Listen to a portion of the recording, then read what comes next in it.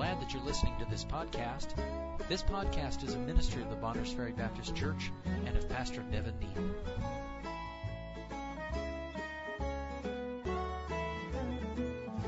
Let's stand then, please. Galatians chapter 2, beginning verse 11. But when Peter was come to Antioch, I withstood him to the face, because he was to be blamed. For before that certain came from James, he did eat with the Gentiles. But when they were come, he withdrew and separated himself, fearing them which were of the circumcision. And the other Jews dissembled likewise with him, insomuch that Barnabas also was carried away with their dissimulation. But when I saw that they walked not uprightly according to the truth of the gospel, I said unto Peter before them all, If thou, being a Jew, livest after the manner of the Gentiles, and not as do the Jews, why compellest thou the Gentiles to live as do the Jews? Who are Jews, we who are Jews by nature, and not sinners of the Gentiles, knowing that a man is not justified by the works of the law, but by the faith of Jesus Christ. Even we have believed in Jesus Christ, that we might be justified by the faith of Christ, and not by the works of the law. For by the works of the law shall no flesh be justified. But if, while we seek to be justified by Christ, we ourselves also are found sinners, is therefore Christ the minister of sin? God forbid. For if I build again the things which I destroyed, I make myself a transgressor. For I through the law am dead to the law, that I might live unto God. I am crucified with Christ, nevertheless I live, yet not I, but Christ liveth in me. In the life which I now live in the flesh, I live by the faith of the Son of God, who loved me and gave himself for me. I do not frustrate the grace of God, for if righteousness come by the law, then Christ is dead in vain. Thank you. You may be seated. A mouthful is spoken there. Because it all is in context with each other, we're going to seek to finish this chapter tonight with 3 points from verses 11 down through verse 21, beginning with some overlap and review from Paul's confrontation with Peter there in verses 11 through 15. You notice this, one of the things that happens today under the dispensation of grace is if you begin to speak as though there is distinct right and wrong, someone will cry, legalism. As though what the grace came to do is blur all lines of right and wrong. You understand, Paul, based on the truth of the gospel, is telling Peter, your behavior is wrong. Doesn't that make Paul a legalist while he's dealing with legalism? It gives us some definition of what legalism is. Legalism is not the ability to make a judgment between right or wrong. In fact, the gospel makes that much simpler. The law, you had to memorize the law and memorize all the technicalities of the law. It became extremely burdensome to try to keep the law because of sin. You could not. But under grace, we're forgiven. What Paul is saying is your conduct, Peter, does not line up with your convictions. Your conduct is not consistent with what you say is true. You see, truth determines right and wrong. And the truth is, the moment you place your faith in Jesus Christ, God justifies you. Your faith in Christ is counted from God's standpoint, according to His Word. Your faith in Jesus Christ gives you righteousness. So you're not trying to be righteous. You've received righteousness. If that's true, and it is, that ought to mean certain things in our life. Meaning there are certain things I do today not because I'm trying to be righteous, but because I know I am. I don't operate from the standpoint of trying to be justified. I operate from the truth that God says I am. Therefore, as a justified person, I must live an appreciative life. If I am freed from the power of sin, then it is not appropriate that any sin should have bearing over my life. And so we operate from the standpoint of taking God at His word. God says, you put your faith in my Son, I'll clear your guilt and sin. That's a promise, amen? And it's a promise we rest our eternity on. But here's what happens when you get a hold of that truth that you are justified by faith in Christ, meaning salvation is something God does for you, not something you're doing for Him. There is tremendous freedom in that. That's why liberty is one of the themes in the book of Galatians. Not liberty to go live according to the flesh. And He'll deal with that. Liberty now to do right because I know I am a child of God. But if I've got to go back under the law, I'm constantly back in this frame of doubt. Am I doing enough? Am I keeping it correctly? Because the truth is you can't. And so then Paul begins to deal with this fact that here's Peter. What the gospel says is you are saved by faith in Christ whether you're a sinful Jew or a sinful Gentile. What had happened prior to the gospel of the Lord Jesus Christ is you understand the law said Jews were not allowed to eat with Gentiles. And there was a despite for the Gentiles that had crept into the hearts of the Jewish people. There was a pride that said, we have the law. That means we're the righteous people. You remember, God had told the nation of Israel, I did not bring you out of Egypt and bring you into Canaan because you're good. And I'm paraphrasing it. But I didn't do it because of you. I did it because I'm good. And I did it because of the evil of the people of the land. So God was warning them, don't think that my blessings and my grace in your life is because of your righteousness. You're a stiff-necked and a stubborn people. That's what God said to His own people. So don't think that I'm blessing you with the land of Canaan and giving you victory because of your own righteousness. That's under the law, God said that. I'm doing it because I'm righteous and because these people are wicked, and I'm using you to drive them out. So you appreciate that, but over time, the Jewish people, they would not fraternize with the Samaritans, and they would have nothing to do with the Gentiles, and that was part of God's law. But the fact of the matter is that in that despite, when Gentiles began to get saved, read the book of Acts, it filled the Jews with envy. Because God is saying, I'm treating everyone on a level plane. You either trust my Son, and if you do, you're justified. It doesn't matter if you're a pork-eating Gentile or you are a kosher Jew. It doesn't matter. You're justified by faith in my Son. And the Judaizers that you'll find in Acts 15, other places, they did not like that. It was Paul's own countrymen that gave him the hardest time. They would be fine. You'd notice they'd be fine as long as he was preaching to them. The moment he preached that the Gentiles could have the same salvation they did. You can read in Acts 13. You can read it in Acts, all the way through the book of Acts. The moment, all the way through the end of the book of Acts, into chapter 28. The moment they would hear that God in the Old Testament had prophesied that He would open the door of salvation to the Gentiles without the works of the law, they would be filled with envy and begin to persecute. And therefore, there was a concerted effort to overthrow this gospel message that put the sinful Gentiles, the sinners of the Gentiles, on the same plane as the Jewish people who had the law. And they believed, really to be saved, we got to make you back into a Jew. You've got to go back under the law. And so then, throughout your New Testament, you're going to find that false doctrine of either salvation by works or salvation by grace and works being refuted. Romans makes it clear. There is no gospel of grace plus works. Let us be very clear. Good works have a place in the life of a Christian. But they have nothing to do with justification. That's the clarity of this. Legalism, let's be very clear. Legalism teaches either, and that Bible, way it's not a Bible word, but the fact is it teaches you obtain justification with God by the works you do. That you either obtain it by works or you keep it by works. Grace says you obtain justification with God by faith in Jesus Christ and Him alone. That's what Paul begins to deal with here, the Holy Spirit through Paul. So let's back up to verses 11 through 15, where Paul begins to confront Peter, verses 11 through 15. He says, but when Peter was come to Antioch, I withstood him to the face because he was to be blamed. So if you're taking notes, this point is called an appropriate confrontation. Because he was to be blamed. Verse 12, for before that certain came from James, he did eat with the Gentiles. Meaning, he treated Gentile believers like he treated Jewish believers. He said, you know what? The gospel says our relationship is not based on how you keep the law. Our relationship is based upon what you believe about Jesus Christ. And if you've come to realize that you can be saved through faith in Christ alone, it doesn't matter if you're a Jew or a Gentile, I can eat with you.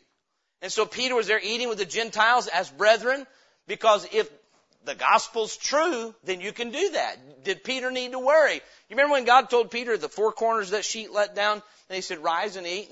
And Peter said, Lord, I've not been defiled since my youth. And the Bible, God told Peter, don't call unclean what I call clean. Now, was that about trying to get Peter to eat a bunch of meat? Or was it about the fact that a Gentile was about to send for him and say, come into my home and preach to me? And Peter would have, prior to that, said, I won't go into the home of a Gentile. But God said, I'm changing that. Through the gospel, that middle wall of partition between Jews and Gentiles has been broken down, and now you will all be members of the same family, the same body as we saw this morning, through faith in Jesus Christ. And that alone. And so Peter had gotten a hold of that and realized, I am now able to have fellowship with the Gentile through our mutual faith in Jesus Christ. And he was doing that. He said before, this certain came from James. He did eat with the Gentiles, but when they were come, he withdrew and separated himself, fearing them which were of the circumcision. And the other Jews dissembled likewise with him, insomuch that Barnabas also was carried away with their dissimulation. But when I saw that they walked not uprightly according to the truth of the gospel, meaning their conduct did not match the doctrine of salvation by grace through faith. It didn't match. And so when I saw that, I said unto Peter before them all, if thou being a Jew livest after the manner of the Gentiles, meaning before you were living just like the Gentiles did, and not as do the Jews, why compellest thou the Gentiles to live as do the Jews? Why through your action are you teaching them to go back and become Jews, Peter? Why are you doing that? We who are Jews by nature and not sinners as the Gentiles. And we'll stop reading there for the moment. And what we see in this, number one, is Peter's inconsistency, which we've pointed out. What he was doing is saying, Gentiles are as righteous as the Jews. That's the message he preached. That's the message Paul preached until those who didn't believe that showed up. Now, I want to take a moment. Maybe I did this last week, but I want to take a moment to reemphasize. It does us well to pay attention. Do we change our behavior when we are around people who don't believe the truth of the gospel? Are there times when there are people, perhaps, let me give you an example. We might know people that believe you cannot be justified except you believe on Christ and are water baptized, meaning they believe water baptism is part of our justification. And they're going to believe that firmly, and they're going to give you flack over that. And this is what it would look like. If we're around people like that, and you've just led someone to the Lord, and you're calling that person you've led to the Lord brother, yet he's not been baptized yet, but he has made a clear profession of faith in Christ. And you're saying, brother, I'm so glad that you've gotten saved. And then all of a sudden these water baptizers show up, which we are, but not for justification. And they show up and they say, so who's your friend here? You say, well, this is a guy I met and was witnessing to, hoping he'll get saved. And the guy says, hoping I'll get saved? You know I called on Christ. Well, I know, but do you... we have hope for your salvation. And these guys that say be baptized, to be saved, say, well, tell us about him. We'd love to see him join the family of God. And you say, well, I've witnessed to him and he's prayed and professed Christ, but he hasn't been baptized yet. And they say, right. Brother, friend, you need to get baptized so you can get saved. And all of a sudden that guy's standing there thinking, I thought I was saved a few minutes ago, but now I'm not. That's what Peter did. He's treating Gentiles like brethren until these Judaizers show up who said, unless you circumcise your children, and circumcision here being more than just that, it is a symbol of being a keeper of the Old Testament law. You're not really saved, meaning Jesus came to bring you back under the law. And that's not at all the way it works. And so Peter's conduct was a direct and blatant contradiction of what he was preaching. May I say this? Around here we preach the truth that Christians ought to live separated lives. But let me say something. I believe with every fiber of my being, you are not justified by separation. I don't care what people accuse us of believing. That is not true. And people who don't want to believe that truth will accuse of that. But may I say this? If someone comes in here and they got tattoos up and down their bodies and they got rings in their nose and they come to repentance and faith in Christ with their tattoos and with their rings, I'm going to acknowledge them as a brother. Because you're not saved by cleaning up. God will clean them up. But the fact is, the moment they come to faith in Christ, they're born again. We have somebody that's in the jail and they give a credible profession of faith. They say, I have believed. I'm going to begin to treat that person like a brother. Because of the Word of God. They don't have to be so far along before we say, okay, now you're saved. And if we behave differently, you know what happens? We give new believers doubt. They should be getting assurance from God's Word, and instead they're getting doubt. And you know good and well, we believe in holy living, but holy living doesn't save you. Christ saves you. Amen? And when we treat people, well, yes, you're a believer, but you're not saved because, and I don't want to undermine the teaching of godly living, but I won't. Godly living doesn't save you. Christ saves you. Faith in Him saves you. And what a new believer in Christ needs is assurance. You are justified by faith in Christ. It's from that standpoint the cleansing can come. It's from that standpoint godly living is developed. But the fact is, Peter here behaves like these men are lost, whereas a few minutes more he behaved like they were saved. And Paul says that wasn't right. So we see Peter's inconsistency in verses 11 and 12. Let's think about the practicality of what he did. All he did is stop eating with some men he was eating with before. Is that the worst thing in the world? And we would do well to grow in our ability to make judgments as Christians. I began to say this a minute ago. You and I need to think about what message does my action send? If we meet someone that does not believe you're saved by faith in Christ, we dealt with this a little bit last week. Someone says, no, I believe that you're saved by faith in Christ plus, and yet we continue to treat them as a brother when we know. Now, that person can be confused. I get all of that. But when we deal with, for instance, a Catholic as though they are a believer in Christ and we know they adhere to Catholicism, are we not sending the same message Peter did? There's two sides of this coin. He was treating believers like they were unbelievers. He's treating Judaizers like they're believers. And he's treating these new believers like they're unbelievers. And Paul said that's not right. He was treating those who were preaching a false gospel better than those who believed the true gospel. We see that pressure on us today to do the same thing. So Peter's inconsistency is seen in verses 11 and 12, and that he is gravitating toward the people he feared the most. You know what that's called? It's called intimidation. Can I help us, if you'll let me tonight? Some of the most intimidating people in the world are people who've rejected the truth of God's Word and are trying to peddle something else. They cannot persuade you by genuine persuasion of just truth. So they have to persuade you by intimidating you. If you don't agree with me, I'll mock you. If you don't agree with me, we'll call you names. If you don't agree with me, we'll tell you you're not really a Christian. If you don't agree with me, we'll do that. We'll intimidate you. You see what happened with Peter? The Bible says he feared those that came from James. They were notorious for being contentious. Notorious. That's what they did in Acts 15. Paul said we had no small, Barnabas and he, dissension with these people. They came preaching you have to be saved by works, and we had no small confrontation. Then they went up to Jerusalem. I'll be honest with you. How many of you enjoy confrontation? I believe this. If you're truly saved, you don't enjoy it. If you enjoy confrontation, you probably need to get some things right with God. Honestly. Only by pride cometh contention. But confrontation in the Christian life it cannot be avoided. And I believe there are men who are, they're sinful men. There are men who are unrepentant men, and they know that. And they enjoy confrontation, and they enjoy getting people to get on their side by intimidation. Paul had to tell Timothy, for God hath not given us a spirit of fear, but of power and of love and of a sound mind. May I say something? And this is instructive. We don't go out in this community and try to win people to Christ by calling people names. If we can't persuade with the truth of the gospel, then let's not persuade at all. We all need a reminder of that. It's a temptation to try to do the work of God in the power of the flesh, and that's wrong. I don't believe, and there's a brand of preaching where you get in the pulpit and call people a bunch of names all the time. That's not God's way. So what Jesus called people names, well, he's Jesus. Amen. There may be a time and a place for pointing out truth, but the fact of the matter is we can get in the flesh, and here's men who are fleshly trying to get people to go back under performance of the flesh instead of faith in the Word of God. And what happens is Paul says Peter's conduct was inconsistent with what Peter knew to be true, and so then there was an appropriate confrontation from Paul to Peter.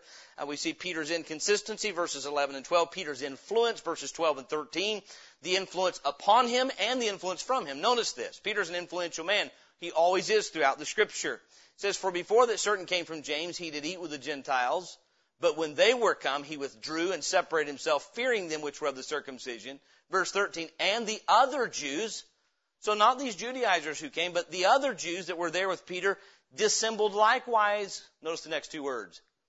with him, insomuch that Barnabas also was carried away with their dissimulation. When we start compromising truth, it becomes contagious. Peter does first. He lets the promoters of error intimidate him away from standing on truth. And when he dissimulated, the other Jews followed suit. And then when they dissimulated, even Barnabas got caught up in it. There are those today who know better on a number of issues doctrinally, but there's pressure. Jim showed me a thing earlier before church about out of the book of Ephesians. Hope you don't mind me using this as an illustration. The introductory page says that the Word of God is pure and the Word of God is powerful. All it was true. And then it goes on to say, and no Bible translation is perfect. And so we pray God uses this imperfect translation of pure, powerful words from God. What a contradictory statement. Do you know how many sincere people have gotten caught up in that thinking today? Now, I can tell you, one of the number one methods used to get you to move away from believing your Bible is perfect is not facts. It's name calling. Name calling. You're a cultist. You're this. You're one of those Ruckmanites. You just fill in. Name calling, ridicule, that's narrow-minded, old-fashioned. Where have you been? Uneducated, foolish. You go on and on. Now I say this, take the Bible and convince me why I should believe that there's no perfect translations and I'll change my view. But that doesn't make sense. It's counterintuitive, isn't it? Why would the Bible say don't trust the Bible? The very Word of God is filled. You know what they said? The Bible is the Word of God and it's not perfect. That's what that pamphlet said.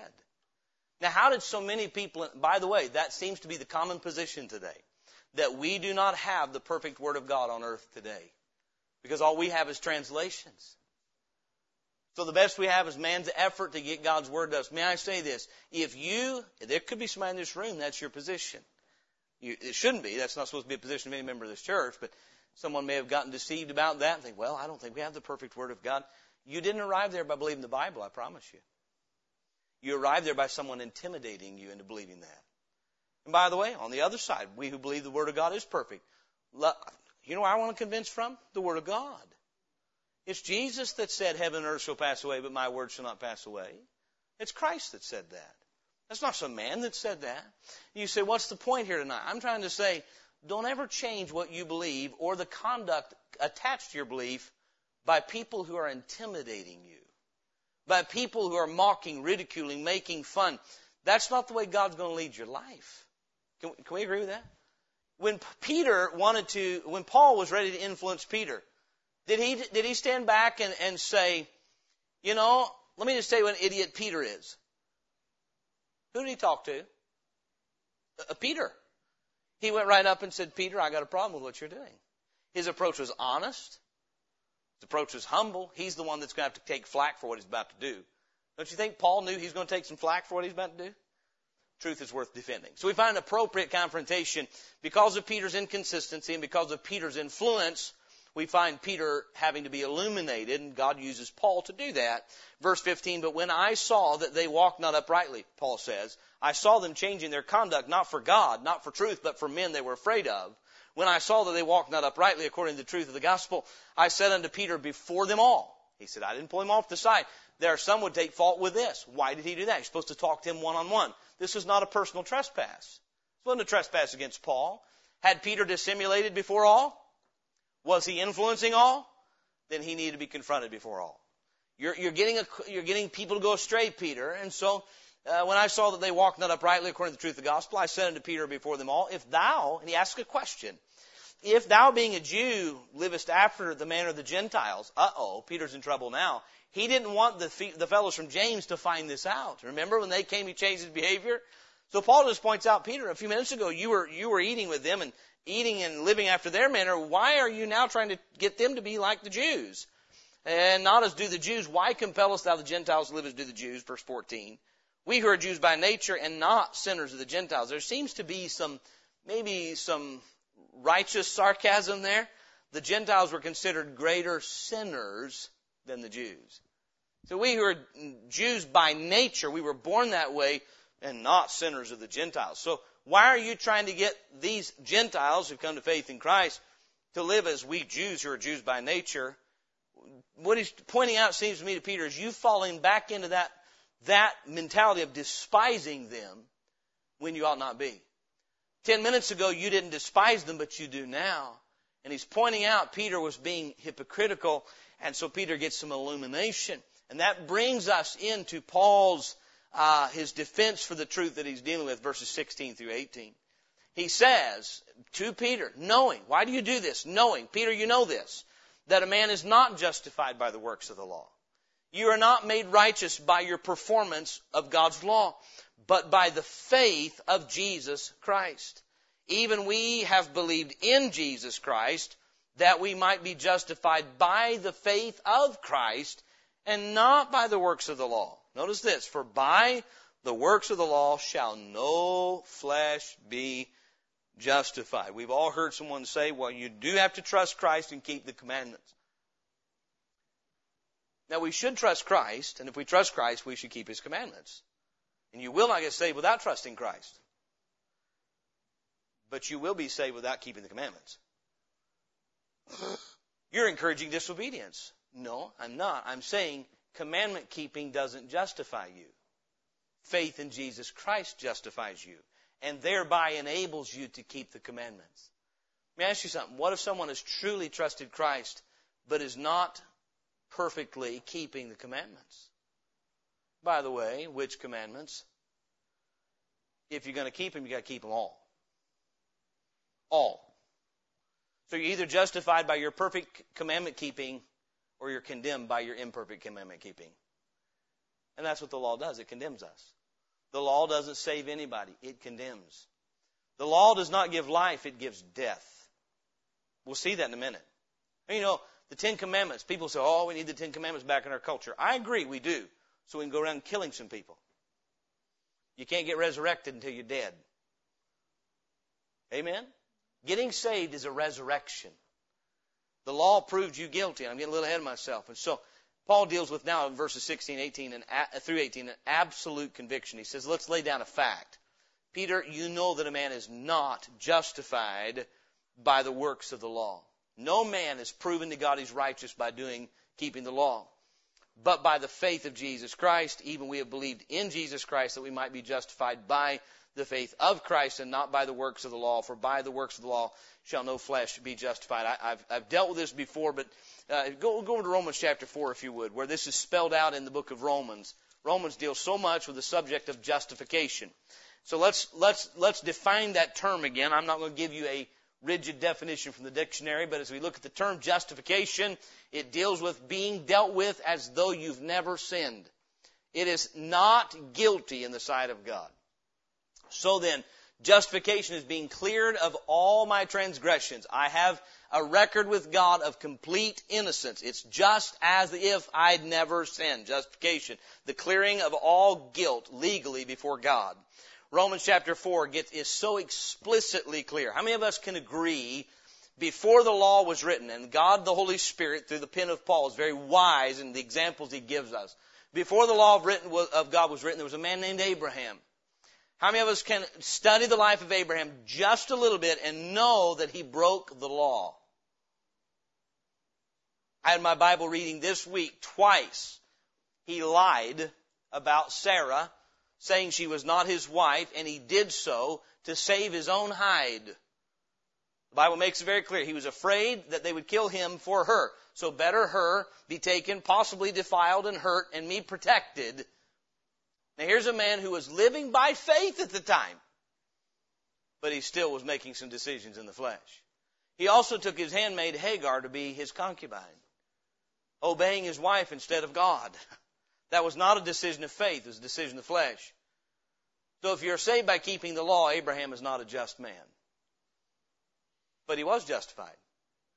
Then God gives us the account of David. Now, I'm going to ask you a question. Was David a saved man? Is David in heaven today?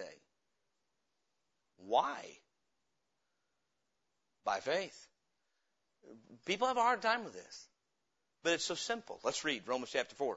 What shall we say then that Abraham our father as pertaining to the flesh hath found? For if Abraham were justified by works, Justified by works, what we do for God. If Abraham were justified by works, he hath whereof to glory, but not before God. For what saith the Scriptures? Abraham believed God, and it was counted unto him for righteousness. Meaning him taking God at his word equated to him being righteous. Verse 4. Now to him that worketh is the reward not reckoned of grace, but of debt. That is such a key verse in your Bible. Him that worketh is the reward not reckoned of grace, but of debt. When you go to work, many of you are going to go to work tomorrow, you're going to put in a number of hours. Your workplace owes you a certain level of compensation. If they don't give it to you, they're crooks. But if someone in the church tonight walks up, shakes your hand, and leaves a $100 bill in your hand, that was grace. You didn't get that because of what you did. You got that because of what they've done. Salvation, God makes it clear. Justification is not of works. No man is made clear in the sight of God of his guilt by what he does, but by what God does on his behalf. It's of grace, meaning God giving us what we've not earned. Verse 5, but to him that worketh not, but believeth on him that justifieth the ungodly, his faith is counted for righteousness. Even as David also describeth the blessedness of the man, unto whom God imputeth righteousness without works, saying, blessed are they whose iniquities are forgiven, and whose sins are covered. Blessed is the man to whom the Lord will not impute sin. Cometh this blessedness on the circumcision only, or upon the uncircumcision also? Meaning on Jews only, or Gentiles as well? For we say that faith was reckoned to Abraham for righteousness. How was it then reckoned? When he was in circumcision or in uncircumcision? Not in circumcision, but in uncircumcision. So if circumcision is somehow some means of God's grace, some work whereby you obtain favor with God, that doesn't line up, because God counted Abraham righteous before circumcision. And you can see how much this was being taught. We do it this way today. If you are saved by water baptism, please explain Cornelius. Cornelius had never been water baptized, and he was filled with the Holy Ghost. Acts chapter 10. And so, the thief on the cross. Do you know how much work Adventists do and how much work Church of Christ do to do away with the message of the thief on the cross?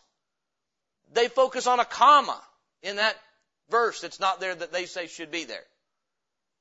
What an interesting thing. You know why? Because if the thief on the cross was justified in the sight of God, it proves you're not saved by Sabbath keeping. You're not saved by water baptism. You are saved by faith in Jesus Christ. Plus nothing, minus nothing. Hear me tonight. Any other gospel is false. I don't care how good the people are that hold that false gospel. I don't care how nice they are. I don't care how religious they are. I don't care what good works they do. We are saved by faith in Jesus Christ alone. That's it.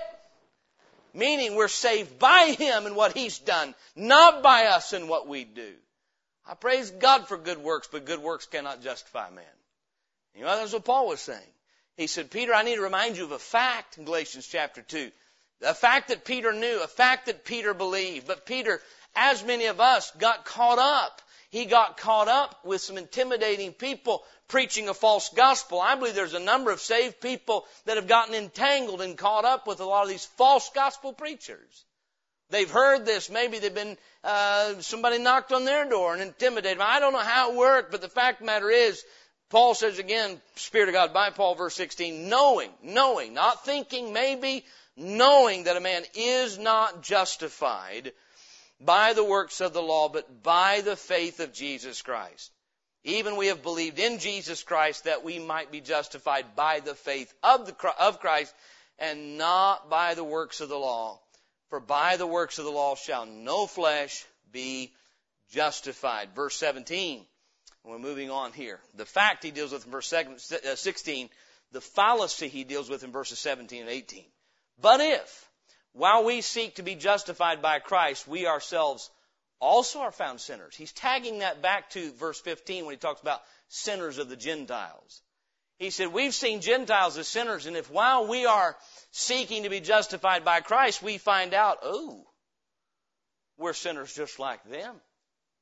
Meaning, we need a Savior. We who are circumcised need a Savior just as bad as they do. This is what Romans 2 is all about. Romans 1 and Romans 2. If you're telling others to keep the law while you're breaking it, you're a hypocrite. And that's what Paul is saying. Peter, you are going back to the hypocrisy of Judaism in the first place. It tells Gentiles, it's what the Pharisees did. Ooh, he's eating with publicans and... What's the insinuation of that statement? We're not sinners. Why? Because we fast, we tithe, we're circumcised, we have the Scriptures, we go to synagogue, we keep the Sabbath, and you're filled with pride and adultery and covetousness and hatred for your neighbor. You tell me which is worse, breaking the Sabbath day or hating your neighbor. That's exactly what Jesus preached. And He wasn't saying, well, because they hate, because they break the Sabbath, that gives you a right to hate your neighbor. No. You're condemned because you hate your neighbor, and you're condemned because you won't rest in God's promises. You're all condemned. Therefore, you all need mercy. And what Paul's bringing up is says, hey, while seeking to be justified by Christ, there were those that came to Christ thinking He would justify them, like the rich young ruler. Lord, what must I do to inherit eternal life? He was like many a young man. I already know I'm good. I just want to hear somebody else affirm it. And he says, well, keep the commandments. And he says, which? And he says, well, honor your father and this. Oh, I've kept all those from my youth. Oh, well, then sell what you have and give the poor and come follow me. And in that moment, he committed idolatry, loved his money more than Jesus Christ, and rebelled against Christ, disobeyed Him, and walked away. You know what? While seeking to be justified by Christ, he found that he himself was a sinner. He says, but if while we seek to be justified by Christ, we ourselves also are found to be sinners, is therefore Christ the minister of sin? Was it Christ that made us sinners? That's the question. Did Christ make us sin? No. God forbid. He says, verse 18, for if I build again the things which I destroyed, I make myself a transgressor. If I say, let's say I'm a building inspector and I go along and someone says, hey, about this building, I say, this building needs to be demolished. It is not fit to stand. It's no good to anybody. It's going to cave in someday. And they bring in a wrecking crew and they break down a wall. And while they're breaking down the wall, I go down to the bank and get a loan and buy the property and pull the crane off and start rebuilding the wall they just broke down. You know what I'm saying? I lied when I said it was no good and needed to be condemned. I make myself a transgressor. You know what Peter was doing? You're building again what's been torn down. The law proved none of us can keep it. It proved we're all sinners. And now you acknowledge Peter, I heard you when we stood at Antioch and when you gave your testimony of how the sheet was let down by four corners, that you knew the law was not given to save men, but by the faith of Christ alone. Now you're rebuilding what you said was to be torn down. This doesn't make sense. You're making yourself a transgressor. You're doubling back and redoing what you've torn down. And so it's not Christ's, because the accusation was, Paul, the grace you're preaching is encouraging sin. No. Christ is not the minister of sin. We're the sinners. That's why we need Christ. So he's pointing back to the Lord Jesus Christ. The fallacy in Peter was, hey, you're building again what you tore down. The error, Peter, lies with you. Christ is not the problem here. The problem is sinful men. So an appropriate confrontation led to the giving of an absolute conviction. We're not justified by the works of the law. We're justified by the faith of Christ. And when we begin to go back, see, this helps us understand what's going on in Galatia.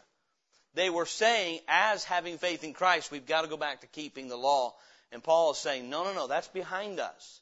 That's behind us. We're justified by faith in Christ. Then thirdly, in verses 19 through 21, he gives some applied conclusion to it. Verses 19 through 21. Then he explains, he's going to turn to himself, for I, through the law, am dead to the law, that I might live unto God. I read an illustration this weekend by M.R. Dehan on this verse. It's very good.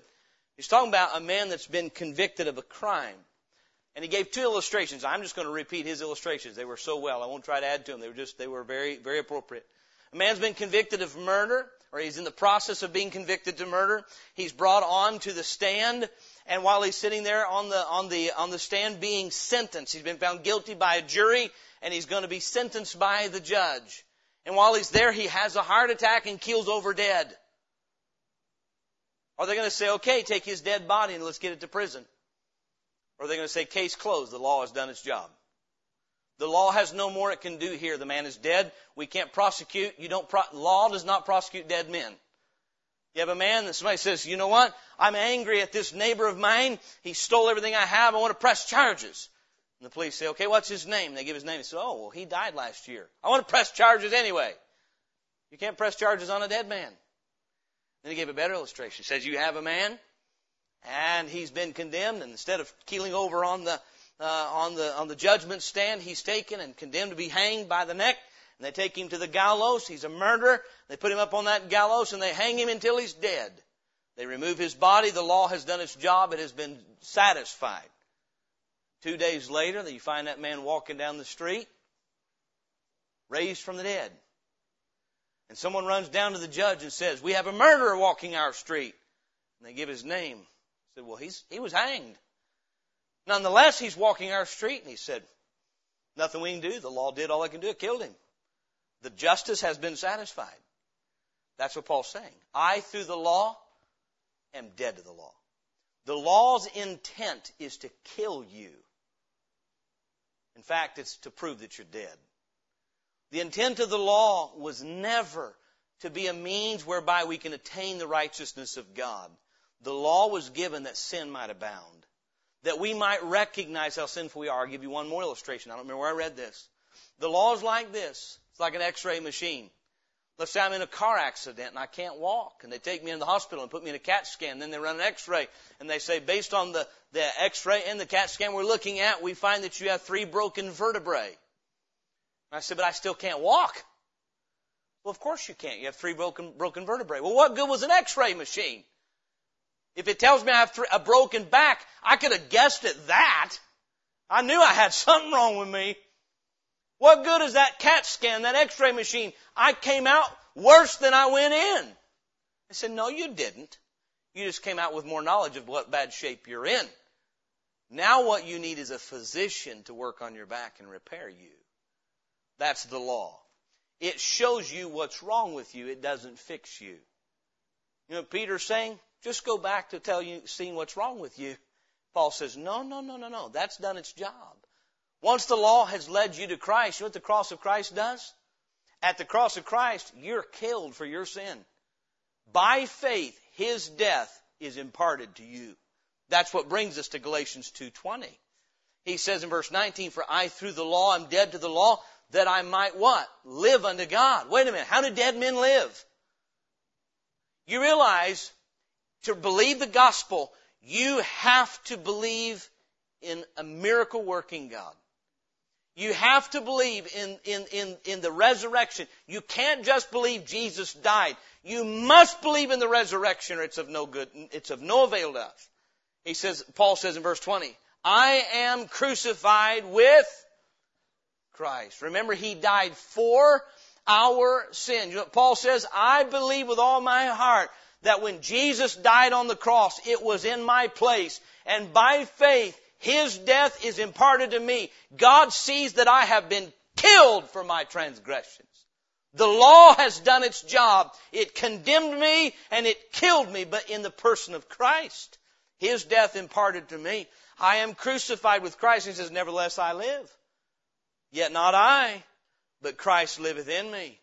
And the life which I now live in the flesh, I live by the faith of the Son of God, who loved me and gave Himself for me. Paul is so explaining what Christ did on the cross. When I believe that He died for me and I put my trust in His death, I am in the sight of God and in my own conscience, I have been killed for my sins.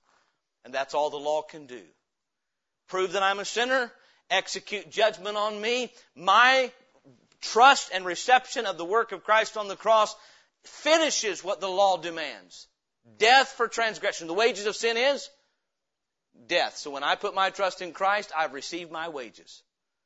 Now I'm raised to walk in newness of life. The old man, may I say this, you're saved tonight. You are a new person.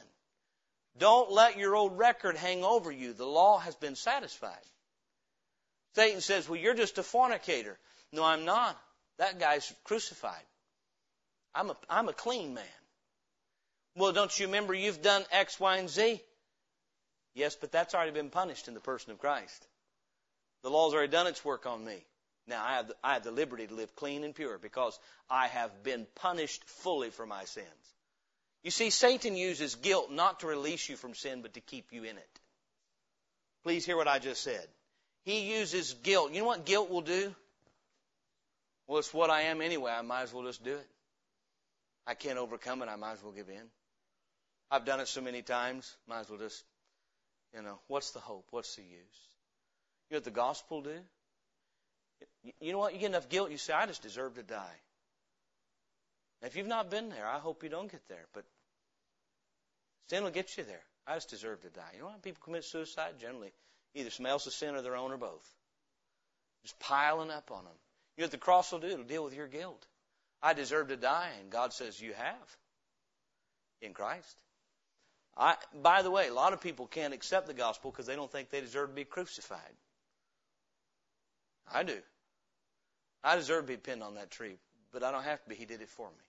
I am crucified with Christ, nevertheless I live. Yet not I. I was put to death, my flesh no good, but Christ liveth in me.